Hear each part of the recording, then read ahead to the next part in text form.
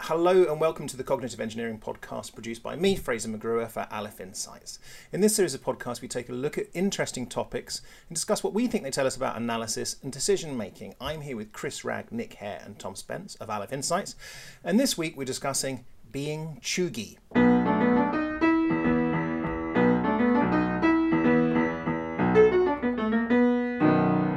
Chris, what in the world is a chug, or being chuggy? I have no idea what this is about. Enlighten me and maybe others. Yeah. Okay, well, I mean, the first thing to say is the fact that we are talking about this means that it can't be a current term anymore. And right. I believe, in fact, it came out of a Beverly Hills high school in about 2013. If the New York pretty Times recently. Pretty recent, yeah. Chris. What's that? It's a scene you're quite plugged into, right? Yeah, quite. Yeah, exactly. Yeah, I was correspondent Chris Ragg. Yeah, a mere 8 years later, I picked up on the term. But basically, it's a term that is aimed at millennials by Gen Zers, which kind of labels them as being a bit naff, out of touch, kind of characterises some of their social media behaviours as kind of trying too hard. Maybe it's a little bit anti sort of hipsterish. Under they criticise being obsessed with skin tight jeans or something. Skinny jeans are Skinny definitely jeans. now considered chuggy, and so it's a kind of term that is like just slightly off trend, or not even slightly off trend, but fairly off trend, but thinking that you are still on trend. And also it's about being a bit of a try-hard and, you know, perhaps curating your own life through the means of social media and so on. Okay. So that is the term as I understand it, and it is now you haven't heard of it yet. Well, you obviously have heard of it because I've just mentioned it to you, but it will I suspect in the next 6 months be everywhere, because it's the fact I've heard about it must mean it's about to become pandemic. But I think what's also good about it is this is the first time I think that you know, the Gen Z really, I know that the older ones are like they're in their mid-20s and stuff, but you know, they're really starting to be in jobs and have careers and doing and saying things. And finally, it's fun to have an ally. I think if you're not a millennial, it's fun to have an ally at the other end of the spectrum. Completely agree. Because the poor old, because you know, as we all know, the millennials don't come in for enough stick. You know, they get an easy ride from everyone. So it's, you know, it's only fair that we have them being punched from the other side as well. Yeah. Well, I think the thing is, you know, what we can all sit back and apart from Tom relax about is the fact it's not our war to fight. So, you know, we can watch. That's right. It's almost a kind of divide and conquer strategy. You say that, but I've been trying to revoke my millennial status for as long as possible. This is interesting data. Why don't we just, for the avoidance of doubt, Tom, what generation do you think you are? Well, hold on. Before we do that, we need to clarify exactly which generation each of us is. I mean, I know I sound like a raving millennial, but you know, I'm not. First of all, we need to say, well, what each of us is. Okay. Yeah. Second, we need to talk about, well, why are we talking about this? Okay? Yeah. So first of all, I think I'm a generation X. Yes, is that right? You're core, absolutely core Generation X. Yeah, as is Chris, I think. Yeah, but Chris is high. I'd say you're actually, if anything, you're slightly early Generation X, whereas Chris is high Generation X. Chris is Breakfast Club era apogee, Generation X. Yeah, MTV, loves the 80s, hates the 90s. You know. Yeah. Well, I was born 1973. So when were you born, Chris? 75. Right, there we go. So you're about yeah. Right, I mean, in fact, actually, that is technically quite late Generation X, but I think Chris flowered early. Yeah, My cultural blooming was early. And Nick, you try and pretend otherwise, but you're a millennial, aren't you? Yeah, well, I'm definitely not. I'm definitely not a millennial. I don't think by any stretch of the definition, because I was born in 1977. But I don't really identify with any of the main Generation X things either, because You're an individual. I was 13. Well, I'm not. I'll get to that. But I was 13 at the end of the 80s, and really that disqualifies you from a lot of the things that you're supposed to really characterise, Generation X. All of that mid to late 80s kind of pop culture and film culture, which I was aware of and I liked, but it wasn't part of my kind of identity as a youth. But no, I've discovered that I'm a thing called an Xennial, which is sort of really has a foot in both camps, has some of the cynicism of Generation X, but sort of a bit more of the kind of optimism and technological savvy of the millennials. So yeah, I feel that makes sense to me. Tom, time to confess. What are you? Well, I think I'm in a similar sort of position to Nick. I think technically on paper, if you look at the most commonly used boundaries, I am a millennial. I'd be one of the youngest millennials, because people normally draw the line either 1994 or 96, and I was born in 94. Wow. I know, just take a minute to let that sink in.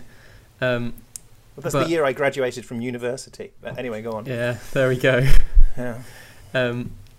But I think a bit like Nick, culturally, I don't really have very much in common in terms of touch points with an older millennial who is probably approaching 40 now. They'll have had very different childhood cultural experiences to me. And again, similarly to Nick, if people think about the 90s and early noughties as defining millennial experience, I was 6 in 2000. I don't really remember it very well. So I think I culturally have a lot more in common with the Generation Z below me. So if Nick's an Xennial, I'm probably a Zennial. Like it. Yeah. It's great. Yeah. But I think just we've got that out of the way. So that's where we're all coming from. But I think what we want to talk about is something we've touched on loads of times and feel like I think it's good to face head on, which is this issue, the tale as old as time of intergenerational conflict. What is it about? What drives it? Is it a genuine thing, or is it just is it an eternal? Is it the same story every time, or is it driven by specifics? Is it actually the difference between Generation X and the millennials? Is that its own unique kind of difference, or is it just the same old story? Of the the kind of greatest generation versus the silent generation, and the silent generation versus the boomers. Is it just the same old story, but with different words, or is there a genuine difference? And then I think the question of, is there a cyclicality to it, which is also interesting. Okay, so are millennials really that bad? For eons, in eons, well, no, not eons, but for since the time began, yes. Well, I've got a few quotes actually, because I remember I've seen quotes of Romans moaning about the next generation, right? Yeah, absolutely right. Yeah, I think they basically, young people are stupid and old people are boring, and that's what it boils down. So you've got Chaucer and the Knight and the Squire. Francis Bacon, 1625, said, "Young men are fitter to invent than to judge, fitter for execution than for counsel." But said, "Men of age object too much, consult too long, adventure too little." So there's a very good article actually from a guy called Randolph Bourne, 1912. Which I think you could just substitute any date you liked and it would be perfect. It says, in this conflict between youth and its elders, youth is the incarnation of reason pitted against the rigidity of tradition, which I think is a perfect summary. And of course, Alexander Pope, quite a famous quote, "We think our fathers fools, so wise we grow. Our wiser sons no doubt will think us so." What's it all about? Well, look, I mean, we're probably about 10 minutes in, and is this end of podcast? Because it does feel like this has been going on forever. So there's your answer. Is that it, Chris? Yeah. Well, I mean, I think there's I think the sort of cyclicality angle is quite interesting, or rather, the way it's not just the fact that generations dislike one another, it's why they dislike one another, and I think that does change sort of subtly. And actually we talk about generations as if it is actually sort of nowadays most people would have children in their late 20s or early 30s, right? So that would be the the definition of a generation today. But actually, we're talking about micro generations, really. If you look at the sort of shifts and the kind of that animosity between different age groups, you know, if you look at kind of hippies to punks to new romantics, you know, idealism to sort of nihilism to materialism, it happened in, you know, 10 or 15 years. So you felt like an eternity at the time. It did feel like an eternity at the time, yeah. But it doesn't. I think there's something that is not strictly captured by the idea of children and their parents railing against their parents. It's more, in this case, this notion of cheugy is not people saying, "Oh, my parents are terrible." It's saying like, my older siblings, or, you know, the kind of the co-workers, the co-workers who I now see, you know, maybe 7, 8 years, 9, 10 years older than me are really annoying for the following reasons. So I think that's what we're getting at, rather than necessarily this, you know, this more historic generational kind of factor. And I feel like, yeah, that's something which is just more manifest now, because there are so many more ways to kind of display and create a record of your behaviour through. So you're saying that there's been a kind of a slipping in the scales, as it were, and so, yeah, as you say, it's no longer looking at those above me or further in. It's as you say, it's my co-workers. Yeah, but yes. I think it's interesting that Chris is using culture, which I think is a key. That's something I think we need to talk about. As a sort of something defining about a generation here, and if that's true, then I think you could make a very plausible argument that culture has sped up, in the sense that, you know, the amount of change in the type of entertainment and art produced seems to be faster now than it was, say, 100 years ago. Simply because of the speed with which it can be transmitted, and, you know, cultures can grow around those things. So I think, yeah, that's an interesting theory. It feels like it sort of fits in well with the idea that there's been a kind of acceleration in the rate of culture change, you know. Yeah, so there's more reasons to be more quickly well, I want to get Tom's view, because I feel like I'm a bit out of it all, really. So I was going to just build on your point, Nick, about it being a cultural thing, but a lot of sociologists have also taken account with that by pointing out that effectively culture isn't one thing. There are a lot of components that make up culture. So if you look at, for example, like a political generation, as it were, that might not line up with the boundaries that you apply to a literary generation or a musical generation, which I think also goes some way to explaining the kind of the blurred edges that we described earlier. You know, for example, you might have similar politics to the generation above you, but, you know, cultural and musical tastes that are more in common with the generation below. I'd also note that the way that generations are defined in sociology. So, Chris, you've already touched on the sort of original biological definition of generation, which is simply, you know, parent to child, to child, to child, to child, etc. But since kind of Karl Mannheim, who was one of the kind of big sociologists who first started like talking about generations from an academic point of view, they've really been treated more as so I'm gonna quote here from a paper by Alan Spitzer. So generations are conceived as groups of coevals, people of roughly the same age whose shared experience significantly distinguishes them from contemporaries in other age groups. So almost by definition, that's baking in generational conflict, because you're saying that the reason we're thinking about these people is because they disagree with these people. Yeah. So it kind of presupposes that there will be conflict. It's an organising principle in itself. So yeah.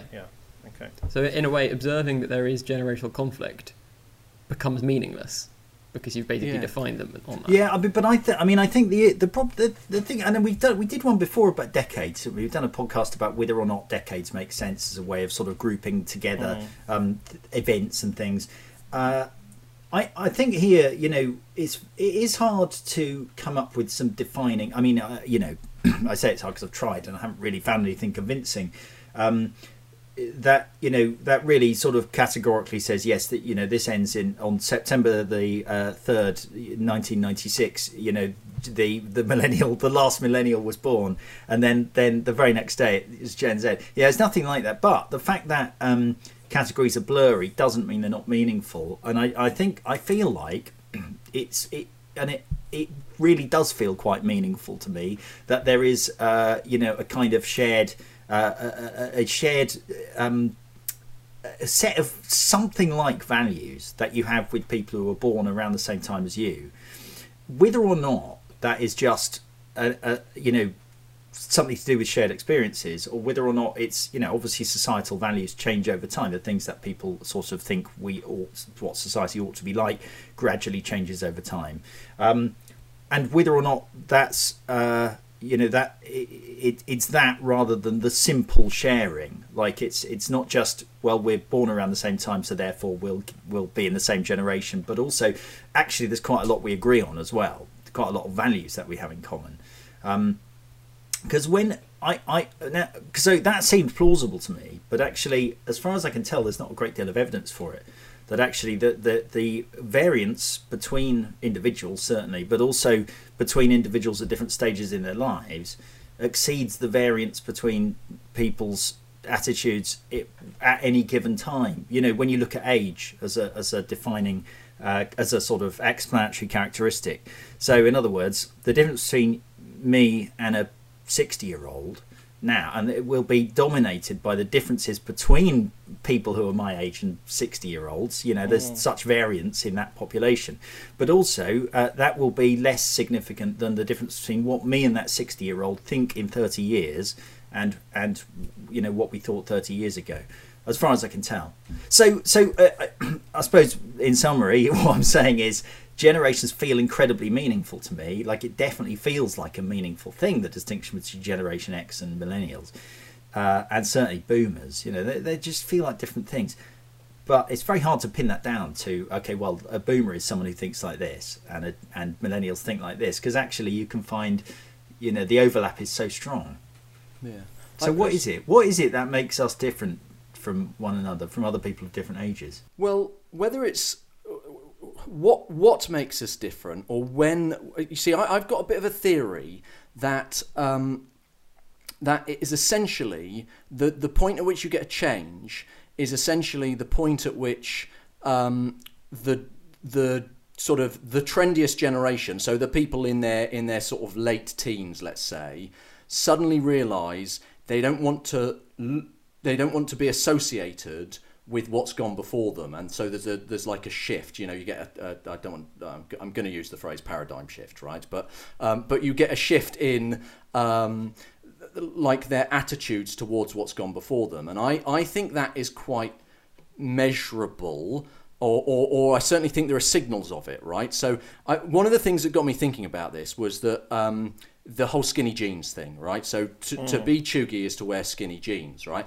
And there are lots of that's a kind of an outward visible manifestation of your values in a way. What you wear kind of associate, often in teenage subculture, what you wear tells you what your values are. So I thought, well, this is quite an interesting indicator.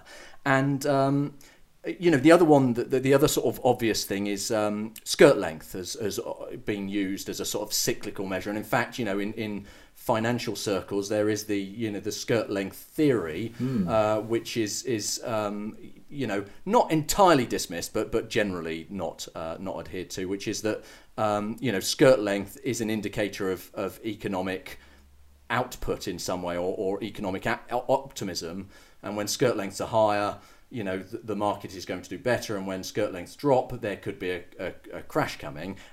Not necessarily borne out by historic data, but I think what it does, nonetheless. Fun nonetheless, exactly. But I do think skirt length and trouser width, tightness, are like good visible indicators of when that change happens. And I was looking at a bit of data on skirt length in particular, and in between the 30s and the 40s, there were, and there's actually sort of quite good data to show the cyclical nature of skirt length changes. But there were sort of 7 oscillate or 7 fluctuations over that period, which is kind of like every 6 or so years, a change in visible signalling of what's going on. And I tried to do the same with trouser from my own knowledge of trouser tightness, trouser expertise. Well, I started out as a boy. When I was 5, I wore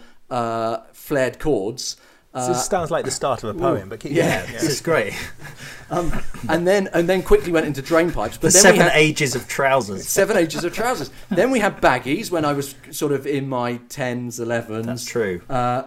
And then there was sort of this mid-size kind of the Nick Kamen, Levi's sort of period, and then at some point it went skinny, and now it's gone baggy again. This is the summer that skinny jeans will be chucked in the bin. That's really interesting. So what we're saying is we're at the end of a generation now. Generation Z is coming to an end, and with it the trouser.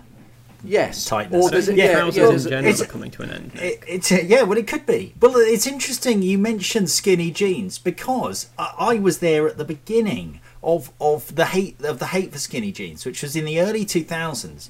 There was a guy, I won't even name him. I do know his name, but he because I felt so sorry for him. He was one of the early victims of kind of internet mobs.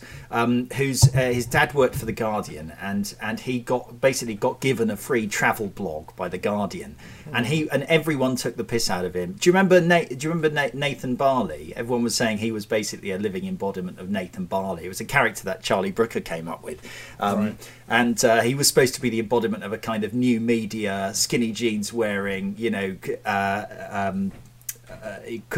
sort of coffee drinking kind of wanker, and this guy came along at the right time because he really did seem exactly like a real life embodiment of that. But I remember everyone was talking about skinny jeans, like, oh, he probably wears skinny jeans. So, and that would have been the sort of first visible sign of millennials wearing skinny jeans. And now we're right at the other end, where Generation Z are taking the piss out of exactly. Millennials. That's the changeover, isn't it? Yeah. It's when the generation above the generation that's doing something, mocks them to begin with, but then they're the ones who are mocked, and then when the mocking comes from the other direction, that's when it's game's up. The game's up. Yeah. So I see.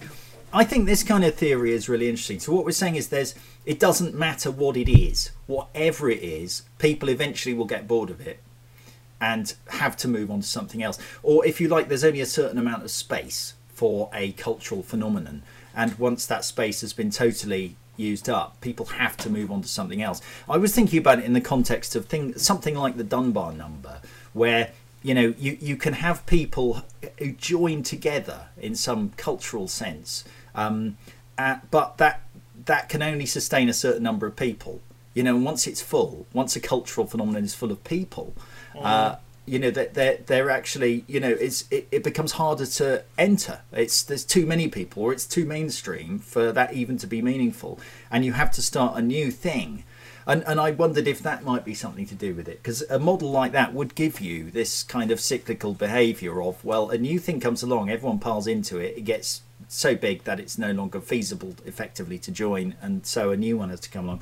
But I'm been quite interested in this other sort of, if you like, real cycles in generations. The idea of there being, and it's something I think we touched on before about the idea of if you look at conflicts, there's this really quite striking pattern which could be totally coincidental, but if you look for the last over the last sort of I suppose since the beginning of the modern era, you have large conflicts, roughly every sort of 50 to 100 years. You've got the 30 Years' War, the first really big, conflict, certainly in Europe, in terms of death toll. Then you have the War of the Spanish Succession, about 70 years later. Then you have the 7 Years' War, 40 years later. The Napoleonic Wars, 50 years after that.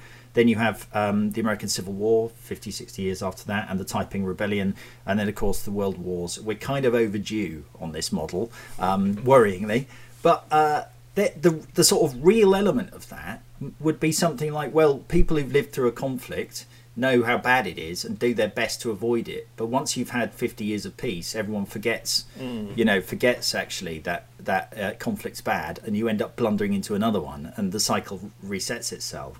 And I suppose in sort of there's this great theory. I think it's totally untestable, but I really like it, called the Hal Strauss generations theory, which says that 80-year cycle, which they posit is real, is actually split up into these 4 turnings, and those 4 turnings go. You have a high where the culture is outward focused and sort of performing well, and everyone's kind of happy.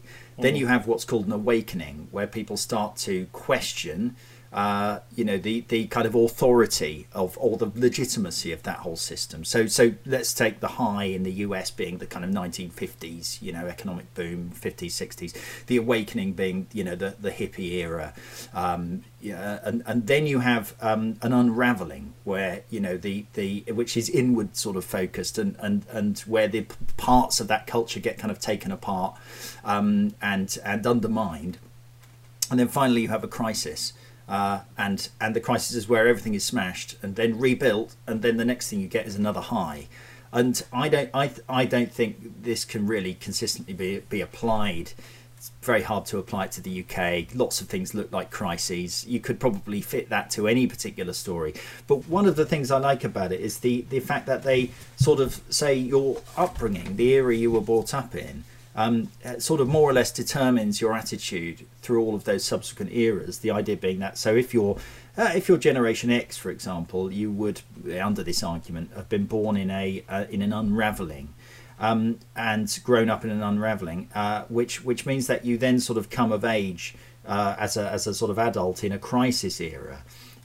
So this would be, I guess, you guys, theoretically, this would be the crisis. Then you get to midlife during the high and the awakening. But the idea is that if you, depending on the kind of era you're brought up in, that has a formative influence on things like how conformist you are, how sheltered you are, how creative you are. And I quite like that idea. I think it was quite fun.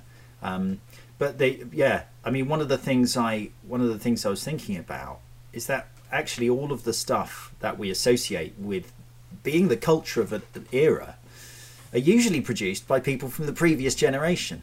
So if you think about all of the hippie stuff, all of the things that we associate with boomers, well, they were all produced by the silent generation. Bob Dylan was born in 1940. Martin Luther King, 1920s, I think, 1930s. All of those key figures that we associate with that era were not actually boomers. The boomers enjoyed it all and got involved, but they didn't lead it. And, the films of the 80s were made by, boomers. And, the music well, it's like Bill Haley. How old was by Generation X. How old was Bill Haley? He was in his 40s or something. Right. Yeah. However, Nick, do you not say that now, Generation Z are making up more and more of the contemporary cultural scene? If you look at like the ages, but who of runs pop stars YouTube? and things. Who runs YouTube and TikTok? But are we talking about the platform or the actual people who make the content? Like who? Because if you say Bob Dylan, like it was Bob Dylan who made the songs, right? Whereas his label were probably older than him, sure, but the actual people who have the cultural weight now, would you say they align more with the actual generation that they influence? Unfortunately, I'm going to expose my ignorance here and say I don't know who they are. Right. I don't know who the big sort of influencers are really. Do you know, or are you out of it now? What with you being a kind of I wouldn't want to. I think I know, but I wouldn't want to say names in case I embarrass myself. Go on, have a stab. But for example, if you look at for example, Billie Eilish is definitely Gen Z, right? I think she's right, like 18 or 19, like 18, 19, yeah. And she's obviously one of the kind of biggest kind of pop stars that's emerged in recent years. And similarly, if you go back sort of a decade or so to look at when Katy Perry and Lady Gaga were topping the charts all the time, they were solidly of millennial age, right? And they were influencing millennials. So I think that that mismatch that you're describing has disappeared somewhat as, younger people essentially make it into more influential cultural roles. Yeah, I wonder if we'll look back and say that the key influencers were the content creators or the people running the algorithms, though. I mean, I sort of wonder if the kind of defining experience of the last 10 years has been, let's say, something like content, user created content. Yeah. And again, I want and the people who decided it was going to be user generated content that Gen Z are enjoying are all millennials and late Gen X. I mean, I wonder the extent to which history is written by the old boring people. So actually, if you're genuinely been a hippie, maybe you thought Bob Dylan was a bit naff. Maybe there were some other people who we aren't aware of. Just like people looking back on today might say, oh yeah, the real people influencing youth were Mark Zuckerberg and Elon Musk. And everybody's like, no, they weren't. But that somehow gets written into the history because it's people like us who look back and go, oh, what can we find in the historical record? Oh, these people looked important. I bet they were really influential. And guys, I think that... Oh, sorry. Wait, sorry, Tom. Because we need to finish pretty shortly. I think we've got somewhere. I don't know if there's something to draw it all together. But I've got a question we can ask. Brilliant. Well, we'll come on to that. A data point of view that might help. I want to hear from data request. I want to hear from the data. No. Well, I want to hear from Tom, and then I want to hear this question. Go for it, Tom. Well, so what I was going to say, I was going to complain about the four turnings theory, but instead I'll talk about my data request. There's probably no need because I think what we're saying is that it's unfalsifiable and probably nonsense. I just really like it. It's just that people just like categorise things as crises to make because it fit, fits. and then they're like, exactly. no, First World War, no, that doesn't count as a crisis. Yeah, that was I'm a afraid. hide. Yeah. So what I would really like to see is we've talked about the very vague boundaries of generations and whether it's cultural, whether it's values based, all sorts. What I would like to see is a data set encompassing, let's say, survey results, right, of people of all ages, like a snapshot, of everyone in the country at a moment in time that has things like their cultural tastes, their values, all sorts, to which you could then do some analysis. You could do, for example, a clustering analysis to see if you do get distinct clusters, are there different groups of people with values, and then are those based on age? The continuous attitude survey, which you could probably run a rule over. And unfortunately, it's even then what you really want is a cohorts sort of based approach where we've got 50 or 100 years of that data so that we can separate age effects from generation effects, because it might be we've done a podcast previously about why people are people more right wing as they get older, and you have to distinguish the time you're born versus the age you are. I'm not sure that matters though, Nick, because inherently people who are in their 40s were all born around the same time. So I suppose what I mean is the same as generational effects. Let's say that we find a meaningful difference between. I see what you mean. So are there joints at which we can cut generations even within a certain? Is there some significant difference between 25-year-olds and 35-year-olds, which isn't true of 35 to 45 or something like that? Exactly. Yeah. So I think from what I'm groups of people with different values, but they actually have nothing to do with their ages. It could be to do with their their social status or their geographic origin or anything like that. From what I've seen, it is more the latter. Like actually, that's the troubling thing about generation theory is that there aren't really really significant cut-offs, which is annoying and feels counterintuitive. And on that point, we need to draw that discussion to a close. Nick, what's your question? Right. So let's run with the idea that we're both on the trousers theory and on the four turnings theory, that we're at some significant point of with the generation Z is probably coming to an end and we've got a new generation coming up. What are they going to be? What are they going to think? So what are they going to be called? Oh well, there's that question, right? Well, it would have to be generation. We've run out of letters. Omega. So this is what. So sorry. What the question is? What comes next after Generation? What Generation Z? It should probably be Generation AA if we're going by yeah, XL. Generation AA. Isn't it out there? I've already seen stuff because I think people have talked about Generation Alpha. Because this will be our kids, won't it? Is that right? Well, no. I mean, my kids are kind of Generation Z, really. Okay. Well, mine must be as well then. No, I'm talking about people who are like very little now.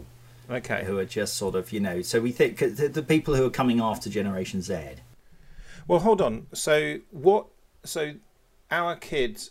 Sorry, you said our kids are Generation Z already, and Generation Z are meant to be going to be even more technologically savvy growing up. I mean, well, I can't remember. Okay, what people were so we're talking about I know, people who but were born from the late 90s to quite recently. From say 5 years ago or something, so we've got a new generation. I'm just asking for completely unfounded speculation about what we think their kind of values are going to be like. I've got some potential answers, but I don't want to. Yeah. Let's start off with Chris. What do you reckon? Yeah. Well, the optimist in me thinks that they will reject the current ubiquity of technology, or certainly of social media, that there will be, a sense that this is ridiculous. Recording everything is both pointless and damaging to oneself. So let's not do that. That's what the optimist in me hopes for. Okay, we won't go on to the pessimist. Tom, I think you'll see a similar kind of thing to Gen X to Millennial, because I think Gen Z are often characterised as very cynical, and I reckon the generation that follows them will kind of react to that and be kind of more earnest, as it were. Whether that's a good thing or not, I'll let you decide. Yeah, I've decided. Nick? Yeah, so I was trying to think of what are the pervasive phenomena that we have now. If you think about, say, the boomers sort of coming of age in the late 50s and early 60s, and seeing social conformity and railing against it, I sort of imagine people who are, young now, very young now, will see things like, political polarization, culture wars, the politicization of the personal and of, the prevalence of social media everywhere, as Chris says, but also a kind of moral censoriousness that is around now. And I suspect, so I think we might see something more like the kind of late 19th century Edwardian sort of slightly kind of consensual, a bit of rejection of traditional politics, transgressive, being deliberately kind of pushing at boundaries instead of trying to conform within them. And I think, like Chris, I would like to see what rejection of technology would look like.